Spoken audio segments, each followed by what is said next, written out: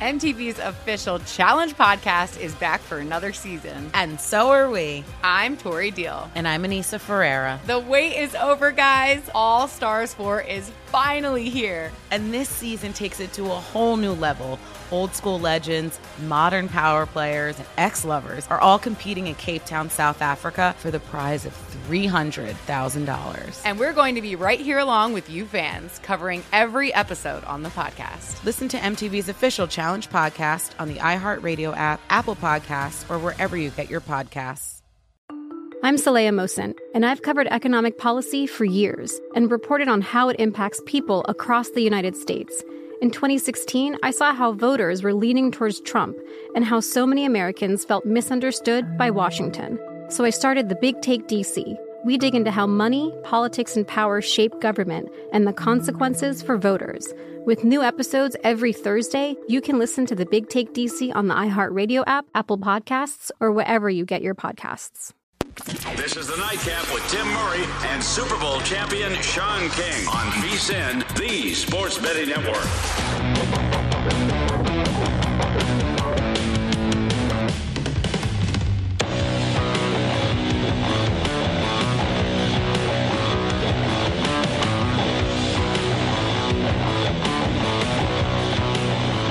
And running on a Wednesday evening, meaning we are just that much closer. We've got over the hump day here, Hump Sean. Day!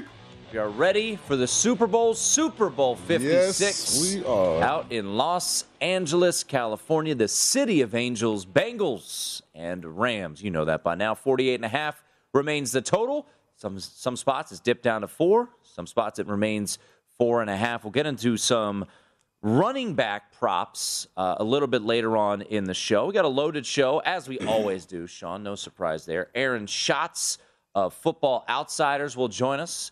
He will give us his thoughts on some prop plays. Jared Smith, our guy, we're moving him up a couple days because he's going out to L.A. Nice. I don't blame him. He's going to be a busy man, so we said let's have our guy Jared Smith on earlier this week. If you guys have never seen Jared or our Friday show, well, you're missing out. But Jared will join us at 8 o'clock Pacific, 11 o'clock Eastern. Vinny Maiulo from Behind the Counter, action from the South Point, and then, fingers crossed, we'll get our guy Brad Evans. Brad's out there wheeling and dealing, kissing babies in Los Angeles at Radio Row. I also don't know. He's a man who embraces his tequila drinking skills. Yeah. I taught him well. I have spent a handful of nights a couple years ago in Miami with Brad at a Super Bowl event.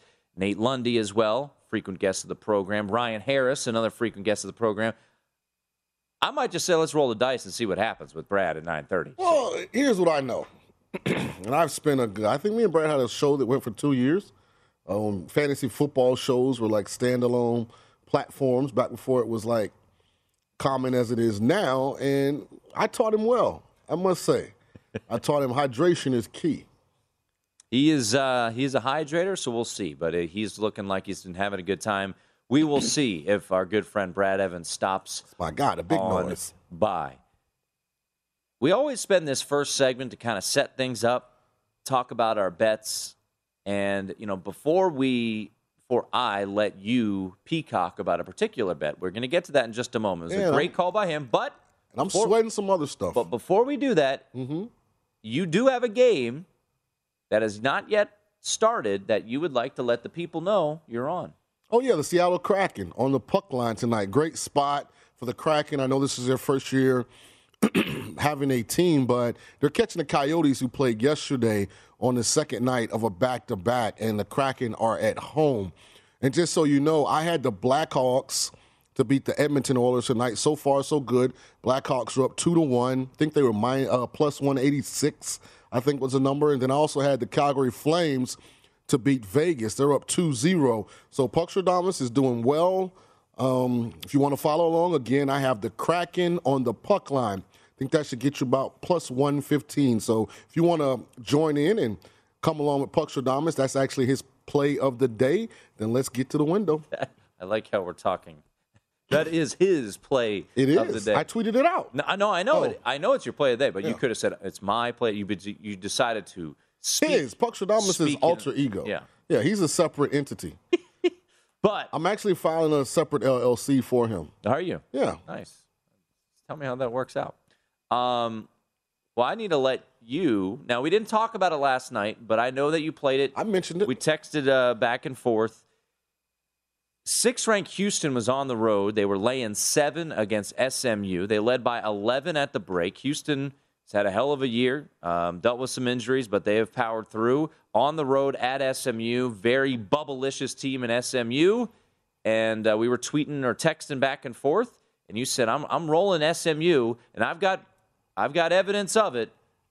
He said, not the points. I'm rolling money line.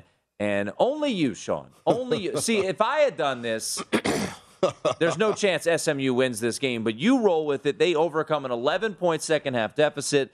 SMU knocks off Houston 85-83. It was a hell of a game.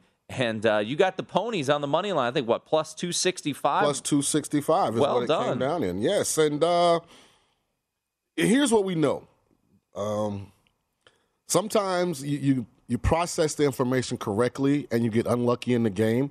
Sometimes you process the information drastically wrong and get lucky and hit the ticket. I think what we've learned since we started the nightcap is trying to be consistent, trying to come to your final decisions, with the right process. And when I looked at this game, I had 2 very good teams. Houston was going for, I think, their 13th victory in a row. But if you peel back the layers a little bit, SMU is really good at home. At 11-0 on the season, I think Houston's going to be somewhere between a 1 and 2 seed, the way this is playing out. So they're solidified as being in the NCAA tournament, whereas SMU, they needed this quad 1 victory. And the fact that they're 11-0 at home, I just thought it was a great chance that energy, that confidence will be able to pull them through, because when they're at their best, they're a very good basketball team. And, fortunately, they didn't give up at halftime. They came back. They scratched. They clawed. They made some plays. And we got away with a plus 265 win on hump day. And that's pretty good. Yeah, it was a great spot for SMU. Tremendous call by you. I should have tailed. They're coming off a loss, lose over the weekend at Wichita State by 15. A desperation spot. Spots that, usually I like to grab home teams. You were all over it. Well done. And a hell of a win for SMU. And we'll see where this helps them out on the bubble moving forward. Can ill afford some losses down the stretch. They do play Houston again later on in February. But last night we saw a number 1 team in the country in Auburn go down. That was a side that we liked in Arkansas. And great job calling SMU here. And they win it outright, 85-83, plus 265 on the money line.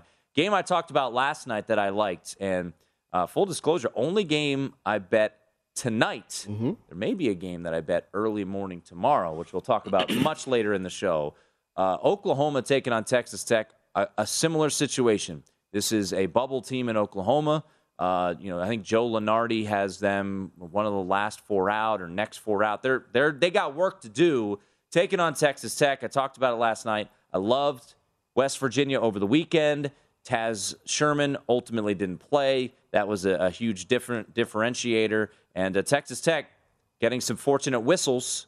There was a horrendous flagrant foul called right before the end of the half. Right now, Texas Tech leading 30-25 at the break. So we got work to do, like you had work to do, Sean, in the second half in SMU. And hopefully Oklahoma can turn this thing around. Can I mention one more game? Yeah. Because we talked about this game. I ultimately didn't play it, but it's why I think if you really take your time and scour, especially the NCAA schedule, you can find things. George Mason had lost 3 games in a row, one of which was to Richmond. Richmond was at George Mason tonight, and George Mason was favored by 2. And I think the line is telling you that George Mason is the likely winner of this game. They end up going to overtime, and they covered. They won by 3. But I think it's just recognizing sometimes, when the line is telling you, okay, I need to look a little deeper because the side that I see on the surface is not the right side for this game. All right, one other game, and I tell it how it is. I tell you bets that I made, that I don't make, whether they hit or miss. Another team that I've loved at home, Sean, and I didn't play them tonight because of what happened over the weekend. Rutgers over the weekend, a spot that I played. I loved them against Michigan State. They won by 22. they turn around. They're back at home tonight. They're taking on Ohio State. And Rutgers, credit to Steve Peichel and his team. They can't win on the road, but they win at home. Underdog at home. Rutgers does it again. Rutgers at the Rack. I don't care what it's called, Jersey Mike Center. No, it'll always be the Rack. Rutgers gets it done. And shame on me for not sticking with what had worked so far. Rutgers, nice comeback win, 66-64 over another top 25 team. Going on the road in the Big Ten is a daunting task this year. 16th ranked Ohio State goes down at Rutgers. Once again, Rutgers can't win anywhere away from home, but they can beat anyone at home, and they did it again here. I asked tonight. Aaron earlier, is this not the greatest home court advantage in college basketball this year? It's crazy. I mean, they have beaten some quality teams in what used to be called the Rack. It will always be the Rack, Okay. Sean. It will always be the Rack. And these are the teams they have beaten at home this year. Ohio State, Michigan State, Michigan, who's, not as great, and they beat Purdue. Purdue is a 1 seed right now, and they beat Purdue at home. They've gone on the road, and they've lost to Penn State by 17, lost to Minnesota. Somehow they found a way to beat Nebraska. They lost to Northwestern. I mean, they are a Jekyll and Hyde team. By the way, the mighty Terps of Maryland went into the Rack and won this year. So, Yeah, I'm gonna push back on you just slightly here. What did I do? I think this is something that They lost that to Paul. You have to make this adjustment because I've seen this become a recurring thing with you. You have these very strong, 100% right opinions at the start of seasons, and you talk yourself out of them as the season goes on, even though they're continually right. What happened last night happened last night with Marquette, though? But at the end of the day, if Shaka as an underdog ends up going 7-1 at the end of the year, who cares if he lost the 1? But if we had won the 7 and then we jumped off at the right time. Right, but that's like trying to time the stock market. I don't know if that's possible. Western Kentucky, who you loved all year, you got off of. Rutgers, who you've loved all year at home. I'm just saying. My only thing was they were go with your strong opinions because they're very good. They were coming off of a huge win. Don't second guess yourself. 22. So don't second guess yourself. I did second guess myself because you're smart. Your favorite team, Wake Forest, was able to win and cover against NC State. I stayed off of that team. All right, let's get to some Super Bowl running back props next, right here on the Nightcap.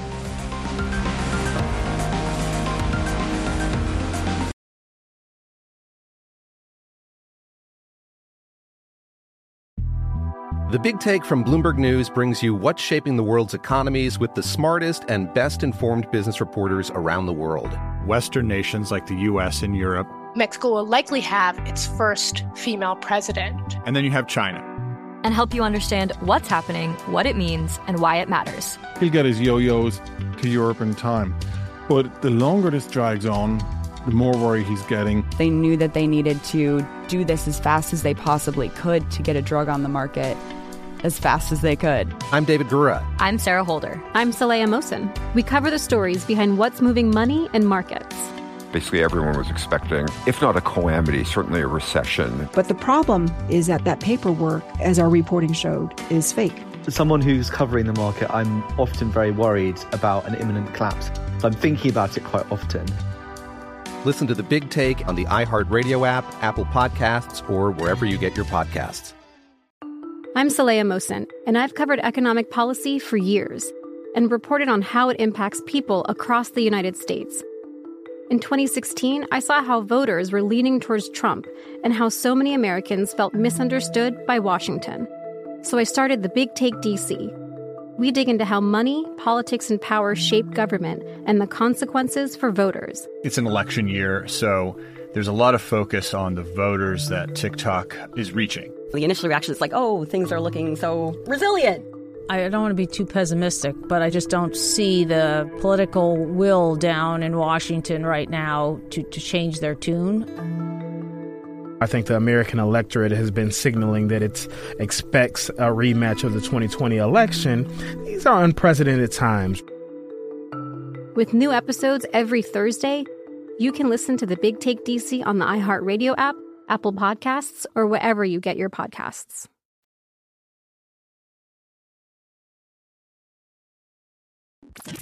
This is the Nightcap on VSiN, the Sports Betting Network.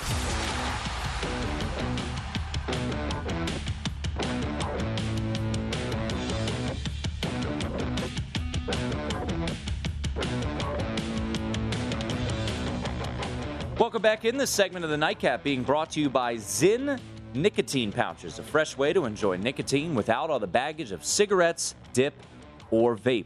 No more smelling like an ashtray, no more spit cups, no batteries to charge or leaky equipment to deal with. Zyn Nicotine Pouches are smoke-free, spit-free, and available in 10 varieties like spearmint, wintergreen, citrus, and many more. For your convenience, each variety comes in 2 strengths, so you can easily find the satisfaction level that's perfect for you. Zyn, America's #1 nicotine pouch, is available in over 100,000 locations nationwide, meaning it's never been easier to find your Zyn.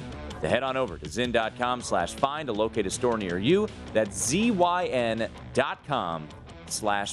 Warning, this product does contain nicotine. Nicotine is an addictive chemical. All right. Real quickly before we get into the running back props, maybe get a stop, Oklahoma. That'd be nice. Last night, we discussed the favorites and how they've been just dominating the field in NBA. Last 4 nights heading into today, 28-1 straight up, 26-2-1 ATS, Sean. Mm-hmm. So far tonight, favorites 3-0 and 3-0 against the spread. Cleveland won and covered, Chicago won and covered, Toronto won and covered. Underway now, Minnesota, the Lakers, and the Jazz are all underway. Those are your 3 favorites in the late games. Golden State started off gangbusters, 9-0. So there you go. Just something to keep a close eye on. Aaron Schatz from Football Outsiders. Talk some prop bets with him coming up at the bottom of the hour. Speaking of prop bets, I know we had to give our favorite prop play for the VSiN Super Bowl coverage, which, of course, 56 hours for free. Anyone who is listening to us, you can watch us for free all weekend long. Sean and I will be out at Stadium Swim for the Super Bowl, pregame, halftime, postgame show. If you want analysis from a Super Bowl champ like Sean King. But when you look at the 2 main running backs in this game, Cam Akers for L.A., Joe Mixon for Cincinnati. I know a very popular play, Sean, has been under Cam Akers. I really like under for Joe Mixon. And once again, this is something that is said all the time, but it's true. Shop around, please. Please shop around, because here at Circa, it's 64. I've seen it as low as 60.5 for Joe Mixon. So if you like the over, go find the 60.5. If you like the under, like I do, go find the 64. Here's why I like Joe Mixon under rushing yards, Sean. Okay. Sit at 64 here at Circa. He had back-to-back 120-yard games at the end of November. Mm-hmm. Since then, Joe Mixon, in 8 games, has gone over the total of 64 twice. Once was last week against the Kansas City Chiefs, or 2 weeks ago. He had 88 yards against Kansas City. But other than that, he has not eclipsed that in this postseason. I really like another prop for him, which is catching the ball out of the backfield. I look at the Rams' run defense, number 5 in the league, 95.8 yards per game. What they did against the 49ers was very impressive. Eli Mitchell had 11 carries for 20 yards. Deebo Samuel, 7 carries for 26, 20 for 50 total there for the 49ers. They held Leonard Fournette to 51 yards rushing. They held Edmonds, who's a bit banged up, James Conner, 28 and 19 respectively, for a total in that game against Arizona of 61. So this has no lean one way or another. I think the Bengals very well could win the game. I just don't see Joe Mixon really going off running. So one of my favorite prop plays, and this is the one I gave for VSiN.com, is under 64 rushing yards for Joe Mixon. And I know you like the Bengals. This is very interesting for me because How do I say this? The Rams' rush defense ranking, in my opinion, is a product of the schedule more so than their dominance. But I think their weakness is their front seven defending the run. But again, I don't think that Cincinnati has a dominant offensive line. They have a terrible offensive line. I would slightly lean towards going under with Joe Mixon, but he is coming off a game against the Kansas City Chiefs where he had 21 carries for 88 yards, whereas Cam Akers has not surpassed his prop total for rushing yards in any of the 3 games in the playoffs. He's run for 48 yards, and 55 yards. And against the Bucs, who I know are excellent versus the run, those 48 yards is on 24 carries. So if you made me choose between the two, I'd go Akers under his rushing total because he has not surpassed it at any point in the playoffs. And I wouldn't talk you out of going Joe Mixon under, but I wouldn't try and convince you that he's going over either. I think that could go either way. Joe Mixon had 88 against Kansas City, was utilized a lot in overtime to set up the game-winning field goal. 54, 48, 46, 65, 58, 58, 54. Those are his last 8 games. So hovering around the number. But to your point about the Rams' run defense, I mean, the interior offensive line for the Bengals is just really bad. It's really bad. And there's a gentleman by the name of Aaron Donald on the other side. And what I was impressed, look, the Rams got run on quite a bit in Week 18 against the 49ers. What was their response? They held the 49ers to 50 yards rushing in a game in which the 49ers had a lead for the most of the time when they wanted to run the ball. So I do like that. However, here's what I'll say what I like about Joe Mixon. I like Joe Mixon to go over his receiving props. Once again, shop around. You might be able to find some numbers. I found at South Point here in Las Vegas a over 3.5 receptions, minus 110 both ways for Joe Mixon. Let's think back to the Tennessee game. What happened in the Tennessee game, Sean?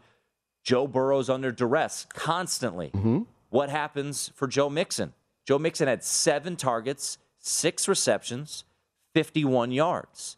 3.5 is his over-under for receptions. Last 5 games for Joe Mixon, 3 catches against Kansas City, under. 6 against Tennessee, 4 against Vegas, 7 in the Week 17 game against Kansas City, 6 against Baltimore. Receiving yards, 25.5 is where the market is set at.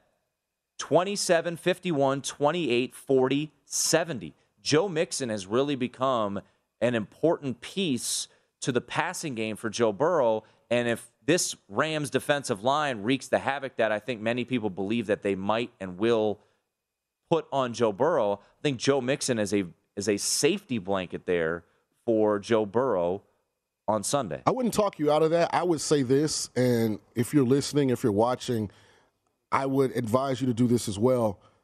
Only use what's happened in the playoffs. Don't use the regular season. Because when teams get in the playoffs, they really hone in and focus on a specific thing. For instance, with the Bengals, Joe Mixon has 52 carries. The next running back has 2. Right. Samaje Perine's not getting carries. Joe Mixon has 13 catches. The next running back has 4. And Perine, I think, got 3 of those in the Kansas City game. So if you just look at it based on the playoffs, his usage rate is extremely high. So that's kind of why I'm just hesitant to go under on the rush yards. But I agree that, okay, he more than likely will go over his receiving yards prop as well because he's getting opportunities. So when you get those opportunities, now it comes to, can the Rams tackle in space? If Mixon's going to have, 6 targets at running back and he catches 4 or 5, it's going to be 3 of those where, okay, if one guy makes a tackle, it's a 4 or 5 yard gain.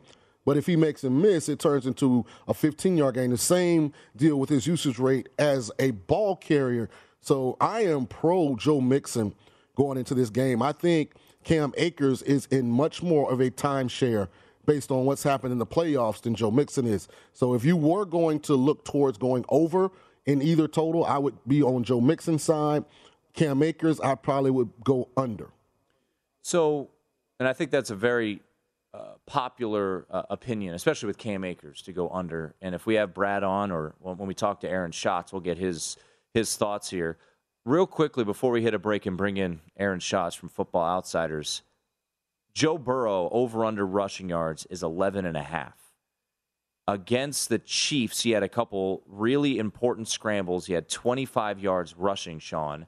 But against Tennessee, just 5 carries, really couldn't get out of the pocket. Obviously was sacked 9 times and then had no rushing yards, actually had -2 against the Raiders.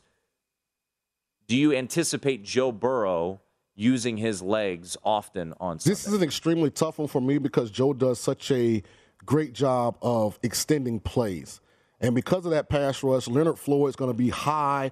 Von Miller's going to be high. There'll be times where Joe will step up and evade the pocket. I just don't know if he's going to run or if he's going to find a completion. So I'm probably going to stay away from this one. If you force me to bet it, I'd say over because all it takes is one run.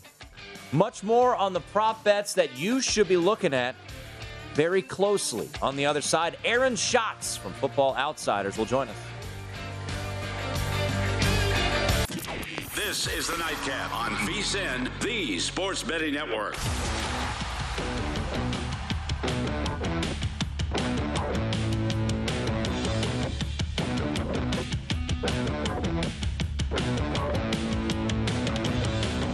You know that VSiN is the best place to get all of your betting insights for the big game. And right now, you can sign up to get our free Big Game Betting Guide. This digital guide gives you trends, strategies, props to watch, and tips from our experts.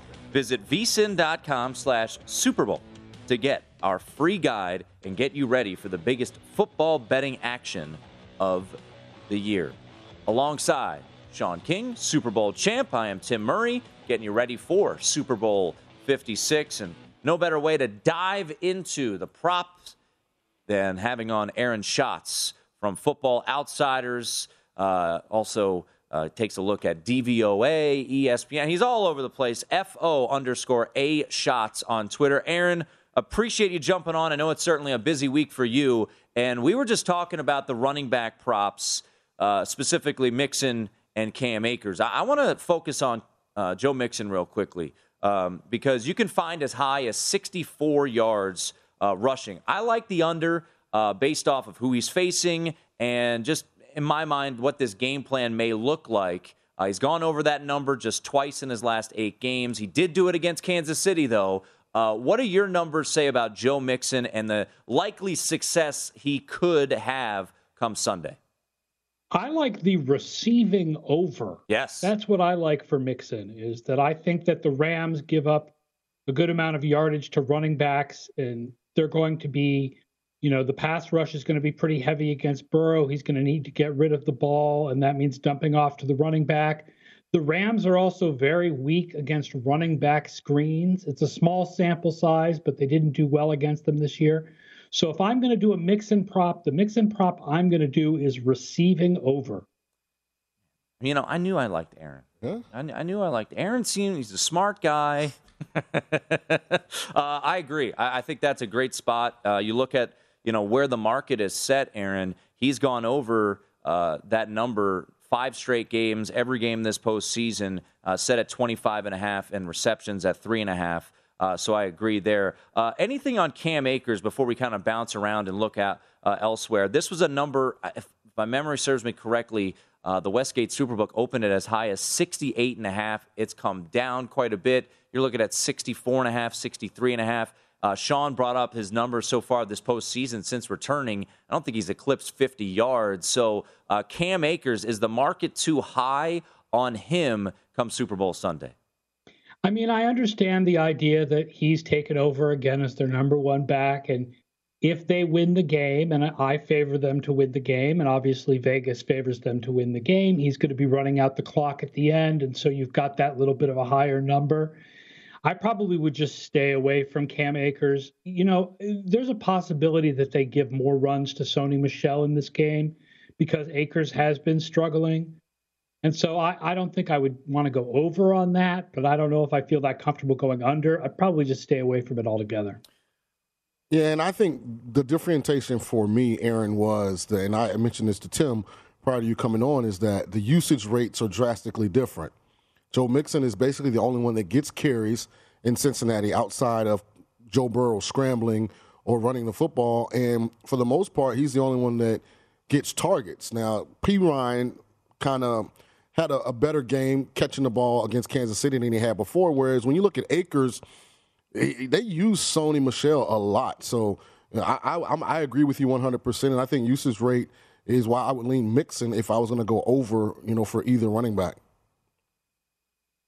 Yeah, I guess if I'm going to go over, I would go Mixon, absolutely, because you don't know if Michel or maybe Henderson, but probably Michel is going to get some carries.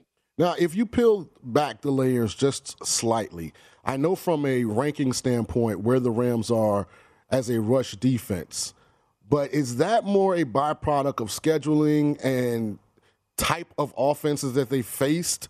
Because when they face teams that really commit to running the ball, I think they've been vulnerable. What's your take on the Rams and how good they actually are versus a team that's committed to trying to run the football? Well, I mean, the ratings that we use at Football Outsiders, our DVOA ratings, account for the situations and they account for the opponents. I don't like using ratings based simply on total yardage because total yardage is so dependent on the game script. Are you ahead or behind late, that kind of thing. So if you look at our efficiency numbers, we have the Rams as a strong run defense this year. They were number 5 in efficiency in our numbers as a run defense. So once you filter out the effects of game script and opponents, there's no question they were strong against the run. Talking once again to Aaron Schatz. Check out the website, footballoutsiders.com. Follow Aaron on Twitter at @FO_A Schatz. Before I kind of dive into more things that intrigue me and I imagine intrigue our listeners just like making money. I mean, we could tell them about USA, China, men's hockey tomorrow, and if we're giving them an edge, they'll be happy about that. So when you look at the prop market, Aaron, and based off of your numbers, is there a prop or two that really stand out to you? Yeah, the biggest one for me is the Tyler Boyd over yardage. Because the Rams are very weak against passes in the short middle area of the field. And the most popular receiver, the receiver who gets the most targets in the short middle area of the field for the Bengals, you think, oh, that might be C.J. Uzomah, but it's not. It's Tyler Boyd, the slot receiver. And so I really like Tyler Boyd to go over 40.5 yards. We have him going over that in something like 82% of simulations. We really think that he's going over that. What's interesting, Aaron, is what do your simulations say about Jamar Chase? Because here's how I think, at least the way that I'm looking at it, that he's very, very unique for this Rams secondary. They played the Cardinals and got fortunate DeAndre Hopkins wasn't there. They played Tampa and there was no Antonio Brown, no Chris Godwin. Mike Evans made some plays, but he's not a run-after-the-catch guy. And Brandon Ayuk, is really not a yak guy either. And here comes this rookie, Jamar Chase, who, in my opinion, is elite when it comes to what he does after he actually catches the football. When you see 79.5, 6.5 catches, what do you project the performance to look like for Chase when it's all said and done?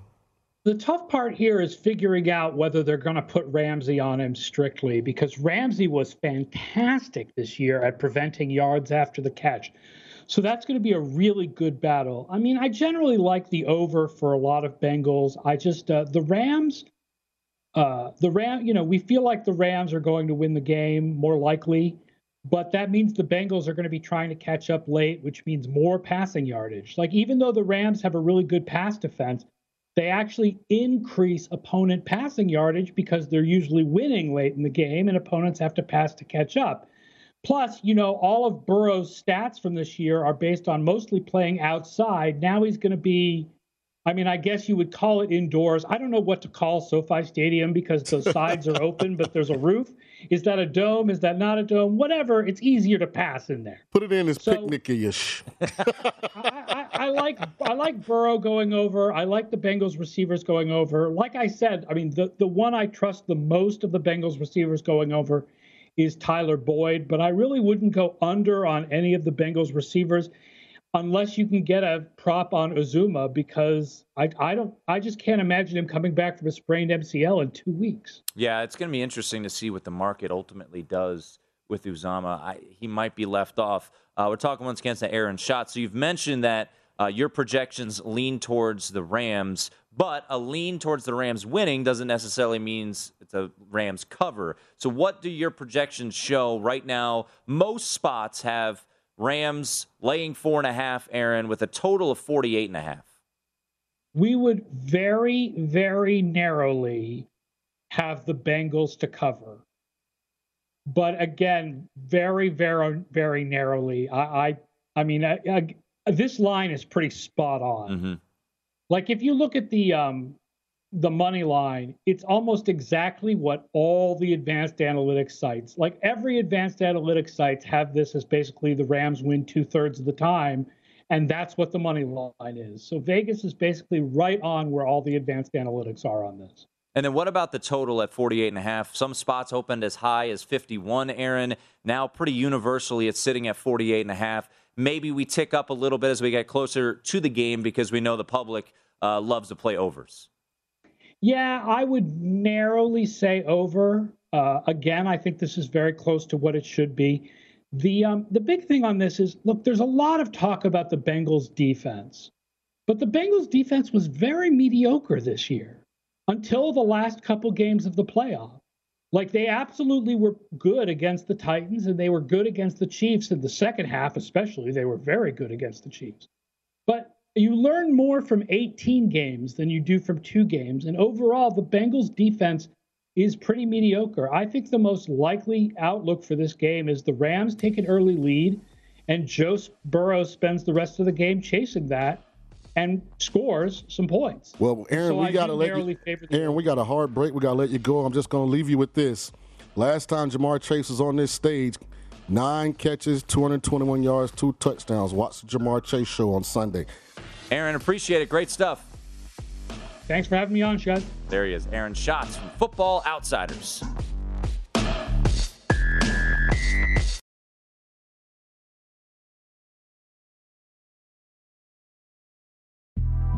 The Big Take from Bloomberg News brings you what's shaping the world's economies with the smartest and best-informed business reporters around the world. Western nations like the U.S. and Europe. Mexico will likely have its first female president. And then you have China. And help you understand what's happening, what it means, and why it matters. He'll get his yo-yos to Europe in time. But the longer this drags on, the more worry he's getting. They knew that they needed to do this as fast as they possibly could to get a drug on the market as fast as they could. I'm David Gura. I'm Sarah Holder. I'm Saleha Mohsen. We cover the stories behind what's moving money and markets. Basically, everyone was expecting, if not a calamity, certainly a recession. But the problem is that paperwork, as our reporting showed, is fake. As someone who's covering the market, I'm often very worried about an imminent collapse. So I'm thinking about it quite often. Listen to The Big Take on the iHeartRadio app, Apple Podcasts, or wherever you get your podcasts. I'm Saleha Mohsen, and I've covered economic policy for years and reported on how it impacts people across the United States. In 2016, I saw how voters were leaning towards Trump and how so many Americans felt misunderstood by Washington. So I started The Big Take DC. We dig into how money, politics, and power shape government and the consequences for voters. It's an election year, so there's a lot of focus on the voters that TikTok is reaching. The initial reaction is like, oh, things are looking so resilient. I don't want to be too pessimistic, but I just don't see the political will down in Washington right now to change their tune. I think the American electorate has been signaling that it expects a rematch of the 2020 election. These are unprecedented times. With new episodes every Thursday, you can listen to The Big Take DC on the iHeartRadio app, Apple Podcasts, or wherever you get your podcasts. This is the Nightcap on VSiN, the Sports Betting Network.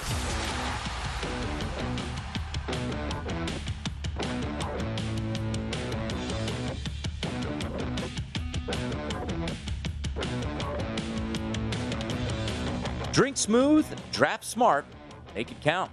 Join the action on football's biggest Sunday with the final football face-off presented by Jack Daniels. Play free fantasy football for your shot at a share of $20,000 in total cash prizes. Head to DraftKings.com/Jack Daniels now to set your roster before Game Time. Jack Daniels, make it count. 21 and over. Terms and conditions, other eligibility restrictions apply. Yeah, something like that. Easy for me to say. See DraftKings.com for details. Please drink responsibly. Thanks to Aaron Schatz for joining us from Football Outsiders.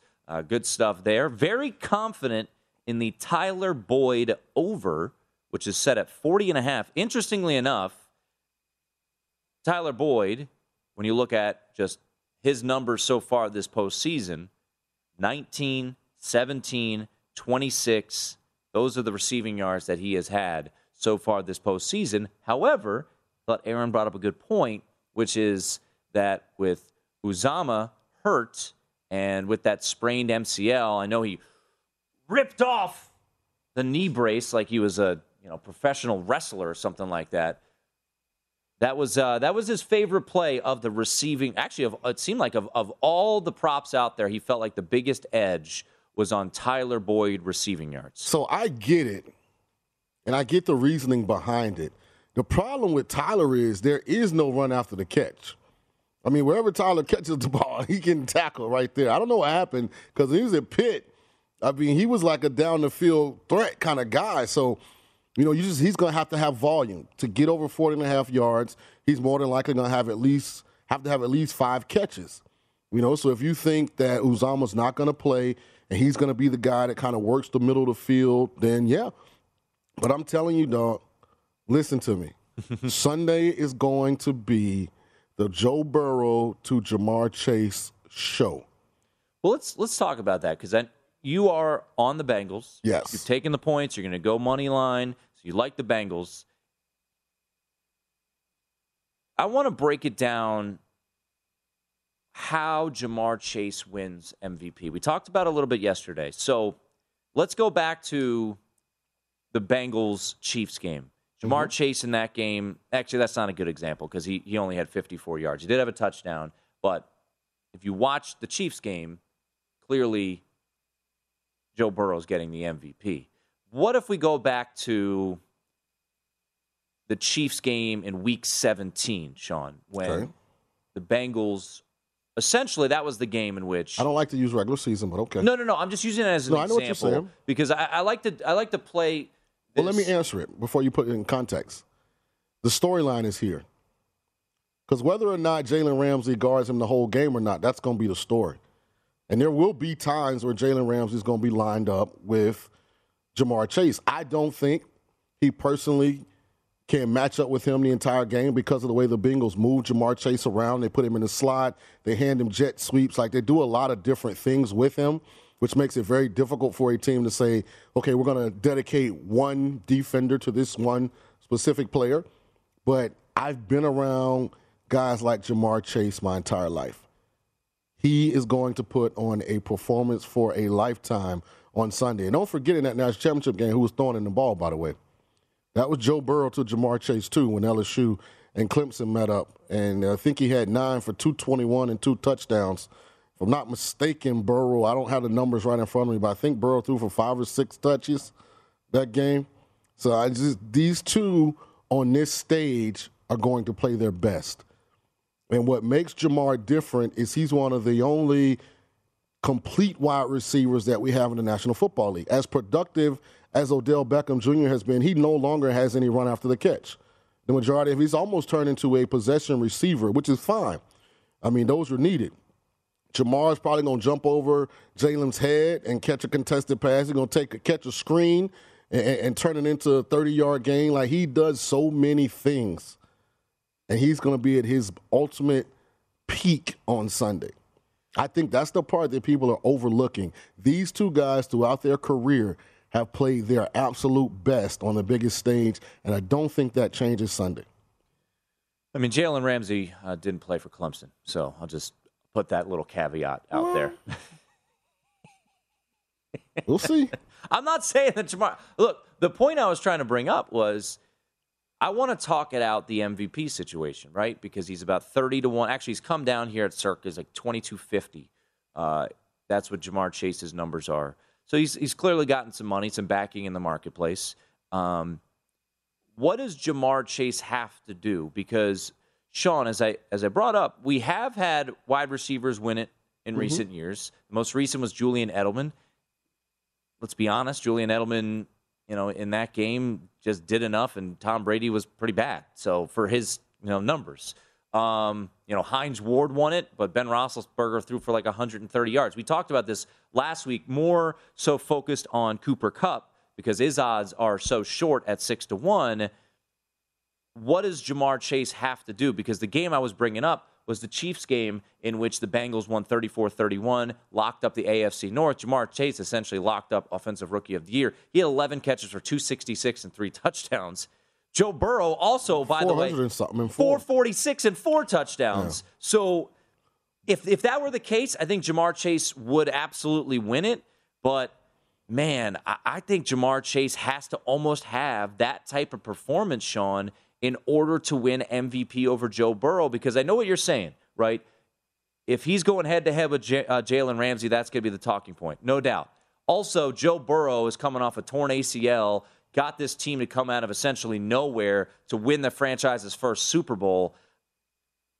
For me, it is really hard to envision right now how Ja'Marr Chase wins MVP. Can he be amazing and go over his props? Absolutely. I just don't know if how he can win MVP because he doesn't return punts. I don't know how the messages like that. got mixed up here. I'm not arguing that. No. Yeah. I was just trying to talk out something different. Yeah. I'm definitely not sitting here advocating, Ja'Marr Chase for MVP. I am going to have a small wager on it because I think he's going to have that monster game. But I'm not sitting here saying that if him and Burrow have monster games, which is, I think, likely going to happen, that Burrow's not going to win MVP. I will have a larger Joe Burrow MVP bet than I will Ja'Marr Chase. I'm just saying this is how Ja'Marr Chase wins MVP. Double-digit catches, pushing 200 yards receiving, multiple touchdowns, and in the fourth quarter, the camera's pan to Jalen Ramsey, and he has that hoodie or whatever the thing is he wears in the game, and he's just over there shaking his head. Like, what happened? Like, there's a scenario, a story that makes sense. Not likely, because the quarterback is going to be a significant part of any success that Cincy has, but it's possible. I mean, it's hard not to like Burrow and Chase. They're dynamic together. But the way that you're depicting this game to unfold is as if the Rams are a bunch of chumps. Not at all. The Bengals were 10-7 this year. Yeah, but we're talking about a team that went to Kansas City in the AFC Championship game. They came back and won. Fell behind 21-3 and won. We're talking about a team that went to the number one seed in the AFC, 49ers gave up 9 sacks. Gave up 9 sacks. Who's better, and won. Rams or Titans? I don't know. Really? I can't answer that. Oh, come on. I mean, the thing is, we're talking about the Rams, like the Rams at one point in the season didn't look like a team that was collapsing. Like, it's not like the Rams started the season out like the Cardinals and finished it like the Dolphins. Like, the Rams had a stretch where we were unsure. Now, you look at what they've done in the playoffs. They got very fortunate, in my opinion, in round one because they caught Arizona without DeAndre Hopkins. And I think DeAndre Hopkins makes that a completely different offense. Round two, don't forget, outside of a terrible Todd Bowles call, a game which they were up. But, hey, you play the whole game for a reason. It was 27-27. Yeah, but you're nitpicking things. You can't say that. No, but I'm saying I'm pushing back to you. The Cardinals 34-11. Right. But I'm pushing. That wasn't DeAndre Hopkins plays. It's 34-14. Well, when Cardinals came to LA during the regular season with DeAndre Hopkins, they won. And I could push back with the Bengals too. They lost to the Jets. They got smoked by the Browns. This is a team that has their issues as well. Here, it sounds like you like the Rams. You should bet the Rams. I do like the Rams. I love the Bengals. I'm going to bet the Bengals. I know you do. And I don't have the one thing you have not heard me do, and I challenge all of you as you're preparing to make your wagers on this game. You haven't really heard me say anything disparaging about the Rams. I think the Rams are a good football team. I understand the pass rushing prowess they have on the defensive line. I understand that Matthew Stafford has made the plays in pressure situations. What I'm saying is I don't think it's going to matter because I think that's how good Joe Burrow and Ja'Marr Chase are going to play. I just think we've kind of gotten to the point where the love affair for the Bengals has just gotten a little overblown. the story is fantastic, but we'll see how it plays out. We'll see what Jared Smith thinks. He'll join us, our good friend, on the other side. It's the Nightcap.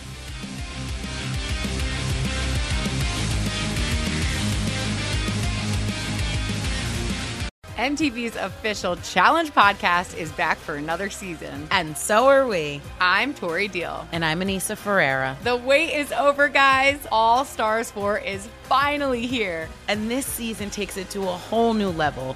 Old school legends, modern power players, and ex-lovers are all competing in Cape Town, South Africa for the prize of $300,000. And we're going to be right here along with you fans, covering every episode on the podcast. Listen to MTV's official Challenge podcast on the iHeartRadio app, Apple Podcasts, or wherever you get your podcasts. The Big Take from Bloomberg News brings you what's shaping the world's economies with the smartest and best-informed business reporters around the world. We cover the stories behind what's moving money and markets, and help you understand what's happening, what it means, and why it matters every afternoon. I'm Sarah Holder. I'm Saleha Mohsin. And I'm David Gura. Listen to The Big Take on the iHeartRadio app, Apple Podcasts, or wherever you get your podcasts.